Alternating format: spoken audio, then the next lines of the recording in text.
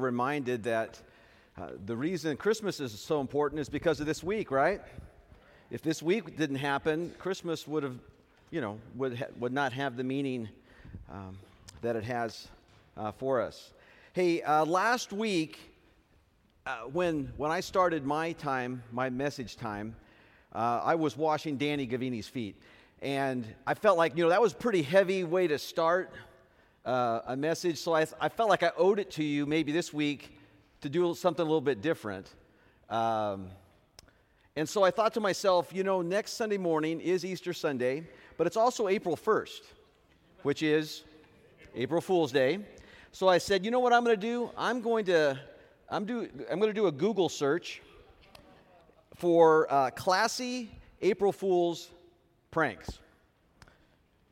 Okay, so we got to remember that the internet is what it is. So when you do a search for classy April Fool's jokes, you got to be prepared for what might pop up. Because I'm thinking, I don't want to do something disrespectful around the office. I don't want to do something disrespectful here. It's Easter Sunday. What could we do that was classy? Don't search classy April Fool's jokes. But let me give you, I just wanted to give you an example of a couple of things that popped up. So you will beware. Maybe in your office, maybe at your home. So here was one of them. It was the person took the jelly donuts that were in the office or whatever, filled them with mayonnaise, took out the jelly and filled it with mayonnaise. Like, I'm already going, no, that's not going to fly at First Baptist. That's not going to happen. So then there was another one that they took Oreo cookies, took them apart, put toothpaste in the middle. I mean, come on, what people do this? But that was not the most classy. Here was the most classy, and I think if you have a brother or a sister, you will identify with this. A sister handed her brother a sleeve of Pringles. And he opened the Pringles and ate a couple of them, and he said, man, these are terrible. They taste terrible. What's the problem? She had licked all the flavor. She had licked all the flavor off of the Pringles and put them back in the can. So I just want to have you be forewarned. If you know anybody that would maybe be searching classy, keep in mind this was on the classy. These were the classy April Fool's pranks. I can't imagine what might happen next week. But just keep in mind as you come here, it's Easter Sunday, so we want to keep it classy, First Baptist. All right. Let's see what we can do. See what we can do with that. So, yeah. I'm not looking forward to next Sunday for that reason. I am looking forward to celebrating the resurrection with you. So, we've been in a series together talking about God revealed, and we've talked about God revealed in the different circumstances of our life. We've talked about God revealed in the wilderness, that when we go through difficult times, God shows up. We've talked about God revealed in our accomplishments, that as we are attempting to live and serve our Savior, that God shows up and in powerful ways. People see God in us. Last week we talked about God showing up in our service, that as we're willing to love and serve other people, which is what we're about as a church. We want to be about loving other people and serving people. God shows up in those times. And then this morning, and we've been looking at circumstances in Jesus' life and in the life of the early church, and to see how God shows up in those situations. And so this morning, we are going to be looking at the idea of God being revealed in our pain and in our suffering. And so this morning, we're going to be looking at a passage of Scripture that I have to just say that I come to with a great amount of humility, because I just recognize that in this passage that we're reading, that there's a lot going on. There's a lot happening in this passage that is really, quite honestly, mysterious, difficult for us to even really grasp the gravity of what's happening in this passage. We are going to do our best. I am going to do my best to try to unpack it for us. But I want to say right up front, I am not the smartest person nor the holiest person. And we just need to really throw ourselves on the person of the Holy Spirit and say, God, would you show us what you want us to have this morning as we look at this passage? And I believe God will do that because there's some mystery here. So let me begin just with a quick prayer and ask that very thing for us. God, we are grateful for what we can celebrate today, for our opportunity to see that you actually, God, want to reveal yourself to us even in our struggle, in our pain, in our suffering, and that you have shown that in the life of Jesus as we look at this morning. So, Holy Spirit, would you speak to our hearts? Would you unpack this passage for us and help us to understand it better? In Jesus' name, amen. Well, this is Palm Sunday, and so as we have sung and as we have read about that incident 2,000 years ago, Jesus coming into Jerusalem, really his final week of life, he enters as a king, people celebrating Hosanna, and we know by the end of the week, Jesus is executed, crucified. And last week we looked at an incident that happened on Thursday night. He was with his disciples and they had the Passover meal together. He washed their feet. He really had his last moments with them. And from that incident, that dinner, they went out to the Mount of Olives. And what we were going to read about this morning is what happened just a matter of a couple hours after the Last Supper, the Passover meal with them, and his washing their feet. Jesus was at the Mount of Olives in the Garden of Gethsemane in particular, and praying to his Father. So I want to say this about the Mount of Olives and the Garden of Gethsemane in particular. This was a place that Jesus frequented. He was there often. It's just outside of Jerusalem. I have not been there personally. Some of you have, and it is a beautiful place. There's some beautiful scenery there. Jesus was there often with his disciples, and he's there in this place. Gethsemane itself, the word Gethsemane means olive press, so it probably was a place where they were not just growing olives, but harvesting them and then pressing them into oil. And that's where Jesus finds himself on this evening, Thursday evening of his last week. So let's look at this together. It's in Matthew chapter 26. If you have your Bible, I would encourage you to find Matthew 26. We're going to start reading at verse 36 of Matthew 26. So open your Bible to that point, and I will read it. Matthew 26, beginning at verse 36. Then Jesus went with his disciples to a place called Gethsemane, and he said to them, "Sit here while I go over there and pray." He took Peter and the two sons of Zebedee along with him, and he began to be sorrowful and troubled. Then he said to them, "My soul is overwhelmed with sorrow to the point of death. Stay here and keep watch with me." Going a little further, he fell down with his face to the ground and prayed, "My Father, if it is possible, may this cup be taken from me. Yet not as I will, but as you will." Then he returned to his disciples and found them sleeping. "Couldn't you men keep watch with me for 1 hour?" he asked Peter. "Watch and pray so that you will not fall into temptation. The spirit is willing, but the flesh is weak." He went away a second time and prayed, "My Father, if it is not possible for this cup to be taken away unless I drink it, may your will be done." When he came back again, he found them sleeping because their eyes were heavy.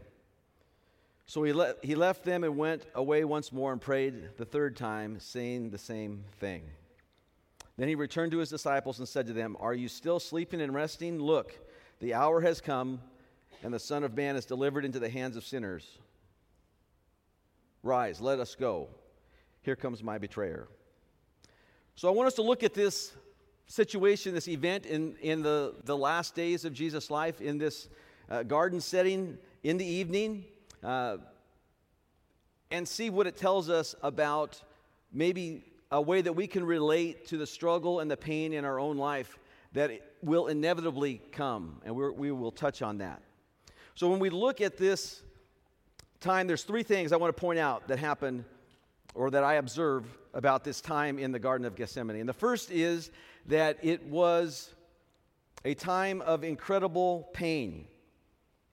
Now, how do we know that? Well, let's look at, I want us to make a general observation. If you look at the life of Jesus and you have read the Bible at all, or you spent any time in the New Testament, some of you I know have, and we look at the the life of Jesus, one thing that at least I observe is Jesus always seems to be in control.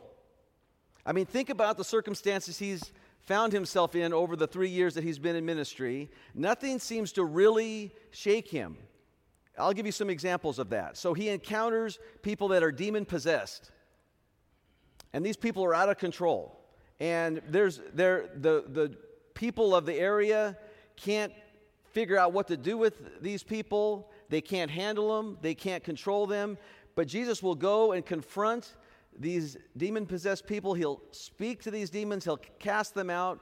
He's in control. He's exhibiting power that's beyond what a normal human being is able to do, and he does it with ease and with great control. He was in a boat one time with his disciples who were seasoned professional fishermen, and these guys are fearing for their life because the storm that they're in is so incredible, and Jesus is asleep in the boat. He wakes up and he says to the storm, "Be still," and it happens. He's with 5,000 people. They're hungry. They need something to eat. His disciples are kind of freaking out. What are we going to do? And he feeds the 5,000 people. Nothing really throws Jesus for a loop. The religious leaders come after him. They question him. They want to try to catch him in what he's teaching, and he's able to navigate that. Nothing throws him for a loop ever until this moment. Until this moment. We get into this circumstance, and then all of a sudden we see words like overwhelmed with sorrow to the point of death. Please, he says to his disciples, come with me. Come pray with me. I need your help. And so in my mind, it's clear, I recognize that there's something bigger going on here than what Jesus has encountered in the past. We're seeing Jesus in a different way. And even the gospel writers, as they put this together, they included this because they knew that there was something significant going on here on this evening. And so we need to, I think, understand as best we can what is happening. Jesus is in incredible distress. So what is the source of this distress, this suffering, and this pain? I'm going to suggest that there are two things. One is Jesus knows what's coming. He knows that he is going to be betrayed. He knows that he is going to suffer, and he is going to be crucified. Now, when we think about that as humans, and we think about crucifixion, and you've probably heard about it in the past, it's an incredibly painful and torturous way to die. Over hours. It's not something that happens instantaneously. It's something that happens over hours and sometimes days. And so Jesus is anticipating the humiliation, the mocking, the suffering, the pain, physical pain that he will be experiencing in just a few hours. And so he's recognizing that this is his apparent destiny, and he's recognizing the struggle that's in front of him. And we think about pain of nails in hands and feet, and we recognize that part of what crucifixion is not, they're not bleeding to death. They're suffocating because they eventually can't hold their body up. And so there's just this anticipation of that is overwhelming, I'm sure. And so there is that going on. And as a result, he's got things happening within him. The Bible talks about, not this passage, but Luke talks about Jesus sweating drops of blood. The anxiety and what he's experiencing, his body really is falling apart on him. He's coming apart from the inside out because of what he's anticipating. And so that stress, that anxiety is tearing him up. Now, I would say that's sufficient for that kind of anxiety to be happening. But I have to ask myself, as I've looked at history and I've watched or read accounts of other people that have been executed and martyred because of their faith. I've seen them go to that and heard them go to that, their death, with much more courage and confidence that I'm seeing in Jesus. And so I have to say to myself, there's something more happening here than just him anticipating the physical pain that's coming because of his crucifixion. As bad as that is, as terrible as that is, there's something bigger going on here than that. And so I want us to land on a particular phrase in here and try to unpack it a little bit and see if we can understand it, because here's what I want us to understand today. And this is bigger than really we can fully grasp. I want to say that right up front. But we are really good at saying, hey, Jesus died for my sins. And that truly is what happened. Jesus did physically die, and he physically suffered. But if that's all that you think it was, then we're missing a big part of that, of what happened. So let's look at this phrase. There's a phrase in that passage that we read where Jesus prays to his Father and says, "May this cup be taken from me." He asks his Father in heaven as he prays, "May this cup be taken from me." Now this cup, what is Jesus speaking of? Is he speaking of just the crucifixion that is coming his way? That Father, if it's possible, could I not die? I want to suggest this morning that as we look at what the Bible talks about when it talks about the cup and the image that is around that, it is much more than just Jesus physically suffering. So let's look at this together. What does the cup signify? What is Jesus referring to when he says, "Father, may this cup be taken from me"? And so there are some passages in the Bible that connect some imagery with the cup. So let's look at this. And I'm going to have you jump around. You don't have to. I'm going to read them to you, but if you want to look at them, I'll try to give you some time to look these up. The first one's in the Old Testament. First three are in the Old Testament. Isaiah 51. Isaiah 51 and verse 17. The prophet says this, "Awake, awake, rise up, Jerusalem, you who have drunk from the hand of the Lord the cup of his wrath. You have drained it to its dregs, the goblet that makes people stagger." Verse 7, that's verse 17. You have drunk from the hand of the Lord the cup of his wrath. In Jeremiah 25, verse 15, this is what the Lord, the God of Israel, said to me. "Take from my hand this cup filled with the wine of my wrath, and make all the nations to whom I send you drink it." Ezekiel 23, verse 32 and 33. This is what the sovereign Lord says. "You will drink your sister's cup, a cup large and deep. It will bring scorn and derision, for it holds so much. You will be filled with drunkenness and sorrow, the cup of ruin and desolation, the cup of your sister Samaria."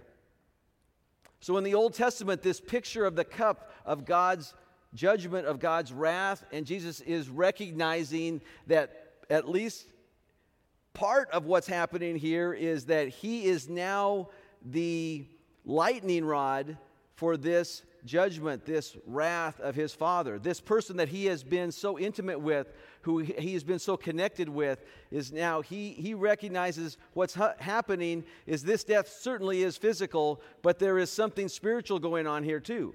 That God's wrath against sin and against those that have rebelled against him is the focus of what Jesus is coming to do. And then one from the New Testament in Revelation chapter 14 says, "If anyone worships the beast in its image and receives its mark on their forehead or on their hand, they too will drink the wine of God's fury, which has been poured full strength into the cup of his wrath." So this picture, as Jesus anticipates what's coming and he prays to his Father, he's saying, "If possible, Father, could this cup be taken from me?" And he recognizes what's happening here. So when Jesus is praying for this cup to be taken, I believe it is more than just saying, "Hey, do I have to die?" Jesus is saying, "Hey, this judgment against sin Do I have to bear this? Does this have to happen? He will be bearing the divine judgment that we all rightly deserve, that all humanity rightly deserves because of our rebellion against God. Jesus is taking it upon himself. So he will suffer horribly physically, but he will especially suffer spiritually. Because here his Father, who he has from the very beginning of his ministry, if you look back to when he was baptized, the Spirit of God came down onto him like a dove and empowered him to be the person that he was. Bit by bit, Jesus sees that slipping away, that intimacy slipping away. So what I believe is happening here in the garden is the beginning, Jesus recognizing that separation from his Father is happening. Paul says in 2 Corinthians chapter 5, verse 21, think about this now. We read this often. 2 Corinthians 5:21. God made him who had no sin. We're fine with that part. Okay? God made him who had no sin to be sin for us, so that in him we might become the righteousness of God. So what we're saying here, what we're recognizing here is Jesus is taking upon himself the sin of all mankind. He is becoming sin for us. So he sees this separation happening. And to me, it brings complete clarity then to what happens when Jesus is hanging on the cross. And he says things like, Father, why have you forsaken me? Or he says, it is finished. When he says those things and you recognize what is going on within his relationship with his Father, and he recognizes this intimacy and this closeness that he's had with his Father is being torn away, he's feeling forsaken by the person who he was closest to. You can see, in my mind, the pain. And when he says it is finished, that process is complete. So here's why I say we will never fully understand. I don't believe we will ever fully understand what Jesus is going through, the extent to which he's suffering. But I believe it's important that we try to understand that it's, yes, as terrible as crucifixion was, there's something much more terrible that Jesus is enduring for us. And so, to me, our best response to that is a response of faith and a response of worship. That when we stand here on Sunday morning singing, and as we go through this week and we come next Easter, or next Sunday for Easter Sunday, that we come with a recognition, hey, this was more than just some guy getting executed. There was something significant going on, and I'm the beneficiary of it. We are the beneficiary of it. So when we encounter trials and suffering and pain, however great that might be, and I don't pretend to understand what some of you are dealing with and going through, but what I can say is this: God understands. He knows. And he's ready to meet you in that pain and in that difficulty and in that suffering. So that's the first thing. It was an incredible time of pain. Secondly, it was a time of wrestling.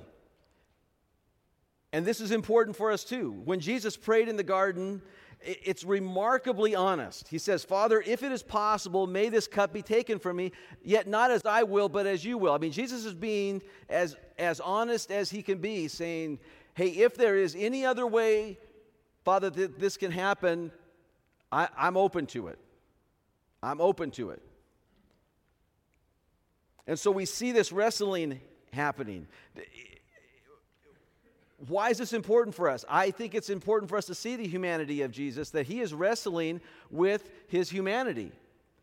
He wants to keep living. He feels like there's more he can do, I'm sure. There's whatever reason he might give. We all do the same thing as we wrestle with God. We've got reasons why this shouldn't be happening, or it could have happened later, or it didn't have to happen now. So this idea of Jesus wrestling with his humanity is important for us to see. This struggle was intense. He says to his disciples, I am overwhelmed with sorrow to the point of death. He is struggling. He is truly wrestling with what's going on in him. And so he says, first of all, if it's possible, if there was another way for this to happen, Father, can we do it? Secondly, though, he says, not as I will, but as you will. So as he wrestles, he still comes to this idea where he recognizes that I must submit. So he has victory. He wrestles and eventually has a point of victory over his flesh, over his humanity, that says, you know what? I recognize I must submit to what God wants.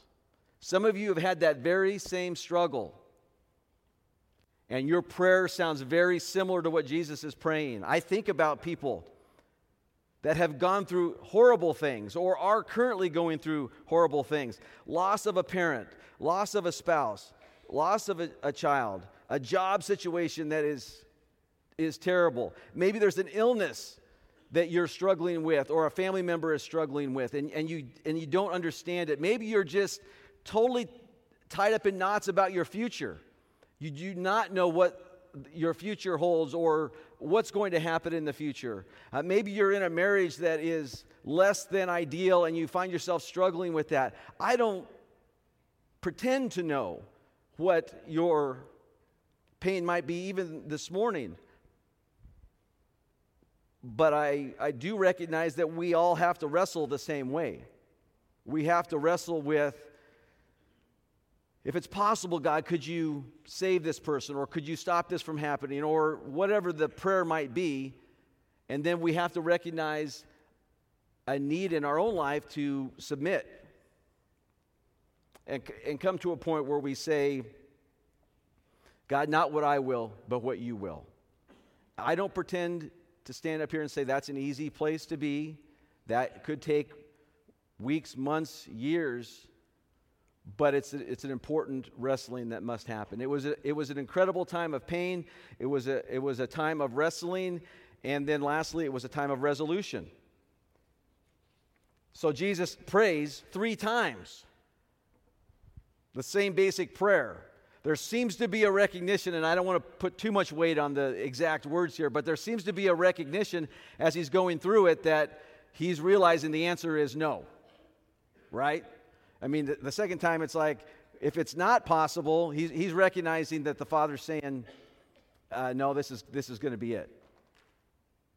And sometimes we have that very same process that happens with us. And so there's this resolution. He comes to recognize that the answer is, no, Jesus, this is what needs to happen. And so in Jesus' mind, after those 3 times of prayer, and to think, we read that in just a few seconds, clearly at least the first time he was out, it was an hour. That's what he indicates. It was about an hour. So it wasn't like he was out there for, 15 seconds and came back. He was extended. So to think that this was all he prayed would be a little short-sighted. We recognize there was an intense conversation going on here. But when it's all said and done, there is a resolution that Jesus resolves, the matter is settled, and so at the very end he says to his disciples, let's go, it's time. And I think we have to do the very same thing. We have to come to a point of resolution to say, you know what, it's not my choice, it's not what I prefer, but this is God's plan, this is God's will. And Jesus' resolve was to press further into what God wanted to do. Sometimes we resolve to say, you know what, I'm going to do it my way. I don't recommend it. What I want to recommend as we look at Jesus is the resolve to push in further into what God has for us, as difficult as it might be. So this morning, I want to provide 3 just quick lessons from Jesus' time of struggle and pain in the garden. I think there's at least 3 things for us here. First is the frailty of our humanity. We just have to recognize our own limitations, even as we look at the disciples, right? So Jesus goes away. He asks specifically, Peter, James, and John, come help me out. I need you to pray for me. He goes and prays, and he's sure that these three guys are the inner circle. These are the guys that have seen Jesus in some of his most shining moments. I can count on these guys. And he comes back, and they're asleep. So the human frailty element is here. Even Jesus wrestling, we recognize that we are pretty weak in and of ourselves. And I want us to recognize, even when we think about the sin in our life, most of the time, I'm not going to say all the time, but most of the time, our sin is not ignorance, right? There may be times that we sin because we didn't know something was a sin. Most of the time, our sin is weakness or selfishness or an unwillingness to do what we know is right. Am I right? We if we're honest, that's where our sin comes from. It's like, I know this is not the right direction, yet for whatever reason, just my own frailty, I can't make it happen, and so I give in, and it becomes a disaster. So we have to recognize our frailty. Secondly, we have to recognize the importance of prayer. Here's Jesus at probably the most difficult time in his life, and his very first choice is to go to his Father and pray. And so we need to see that God wants to hear us pour out our hearts to him. He was ready to hear his son's prayer. Even if it was a prayer of questioning, God wants to hear our prayer. It's important that we pray. And we all obviously have to recognize that prayer is not always answered in the way that we would prefer. We always want a yes. And sometimes it's a no. And sometimes it's a wait. Be patient. We don't like those second two. We want it to always be yes. God loves me. He wants to do what I want.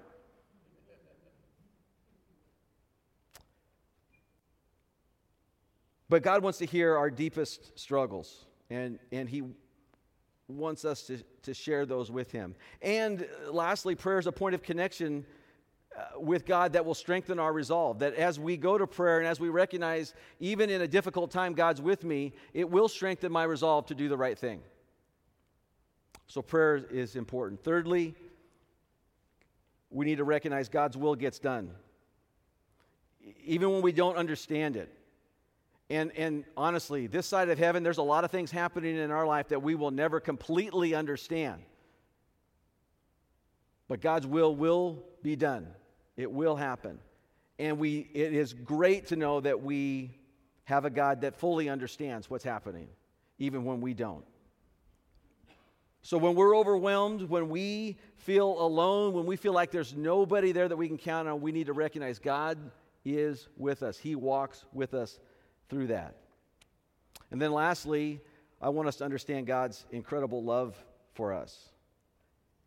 That as we think about what Jesus did for us, the struggle that he went through, the decisions that he made, his willingness not just to die, but to become sin, to bear our sins so that we can be reestablished in our relationship with God. That's the ultimate expression of God's judgment and love in the same package. It's an incredible picture of how much God loved us. It wasn't God's second plan. It wasn't plan B because plan A didn't work out. This is what God established from the beginning of time because of his love for us. And so God's justice is satisfied, but God's incredible love for us is on display. So here's what I want you to know this morning. The pain that we're enduring, that you're enduring, the suffering that you're enduring is not the end, because Sunday's coming. So the one thing that Jesus anticipated in the whole process, or that he recognized and that we recognize now this side of it, is the resurrection happens. The resurrection happens. So we can endure the pain. We can recognize that Jesus could, with resolve, face what was in front of him because Sunday was coming. And so we have this hope. We have this recognition. We have this anticipation that when we come next week and sit right here and celebrate the resurrection, it's not just, hey, Jesus died, now he's alive. It's this transaction happens and I am forever changed. And so this morning, I want to encourage you with that very thing. So if you would, I'd like you to bow your head with me, and let me just pray for us. And as we go to prayer, I want to just say this. I don't pretend to know the pain that some of you may be dealing with and the struggle that you may be up against right now, this particular moment in your life. But I want you to take some hope this morning in the recognition that God knows and that Sunday's coming. That because of the resurrection, because of what Jesus did on our behalf, we can celebrate the fact that God is with us in the midst of what we struggle with on a daily basis.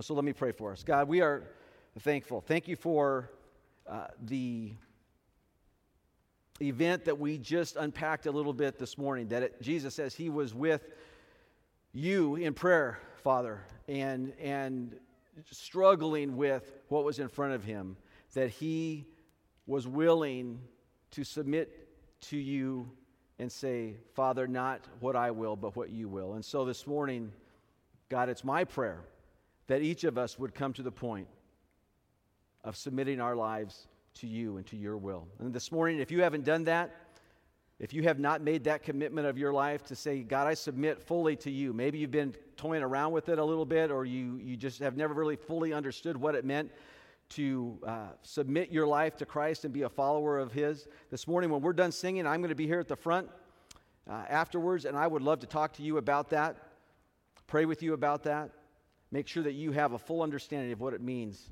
to be a follower of Jesus this morning. So God, thank you for what Jesus did for us. Thank you that as we go through this week and as we consider each day what we're anticipating on Sunday, that we would get more and more excited about the message that we have next Sunday morning, that there's people that we know that need to know you, that we need to extend an invitation to, that we need to get excited about what you're doing in our life so that they can experience it for themselves. God, we thank you for the change that you've made in our life and the change that you want to make in this church, in the people of our community that don't know you.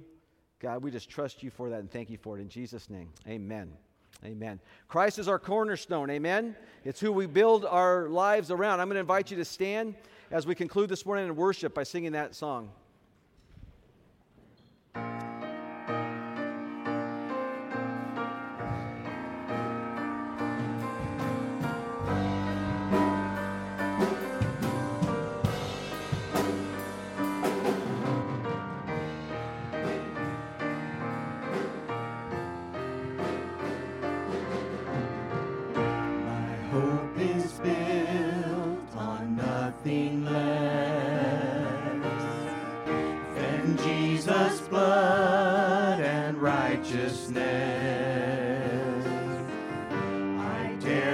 Trust the sweetest frame, but wholly trust in Jesus' name.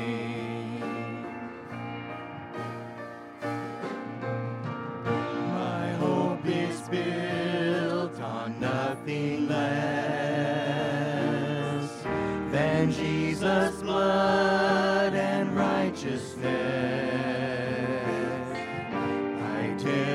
Trust the sweetest frame, but wholly trust in Jesus' name. Christ alone, cornerstone, weak made strong in the Savior's love through the storm.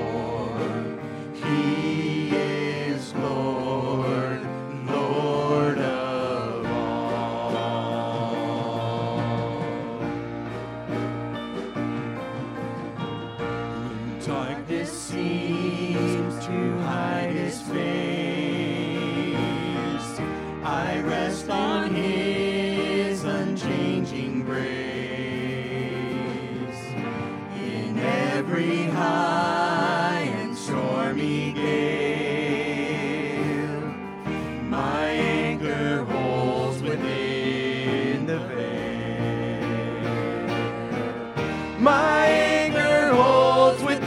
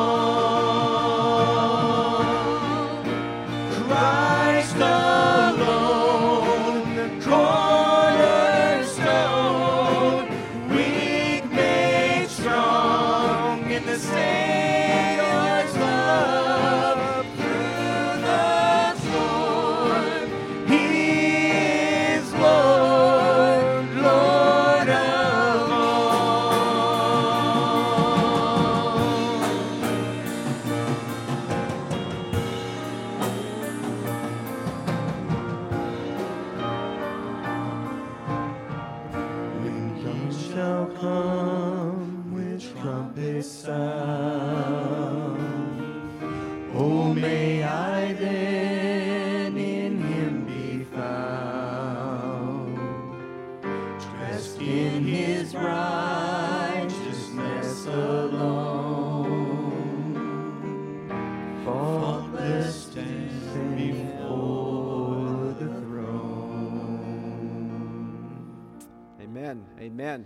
I want to encourage you this morning, as you're on your way out, grab a packet of those invitations. Invite somebody to come join us next week for the celebration of the resurrection. This morning as we leave, I am going to say the pain is real. You are going to respond, Sunday's coming. But Sunday's coming. The pain is real. Amen. Have a great week.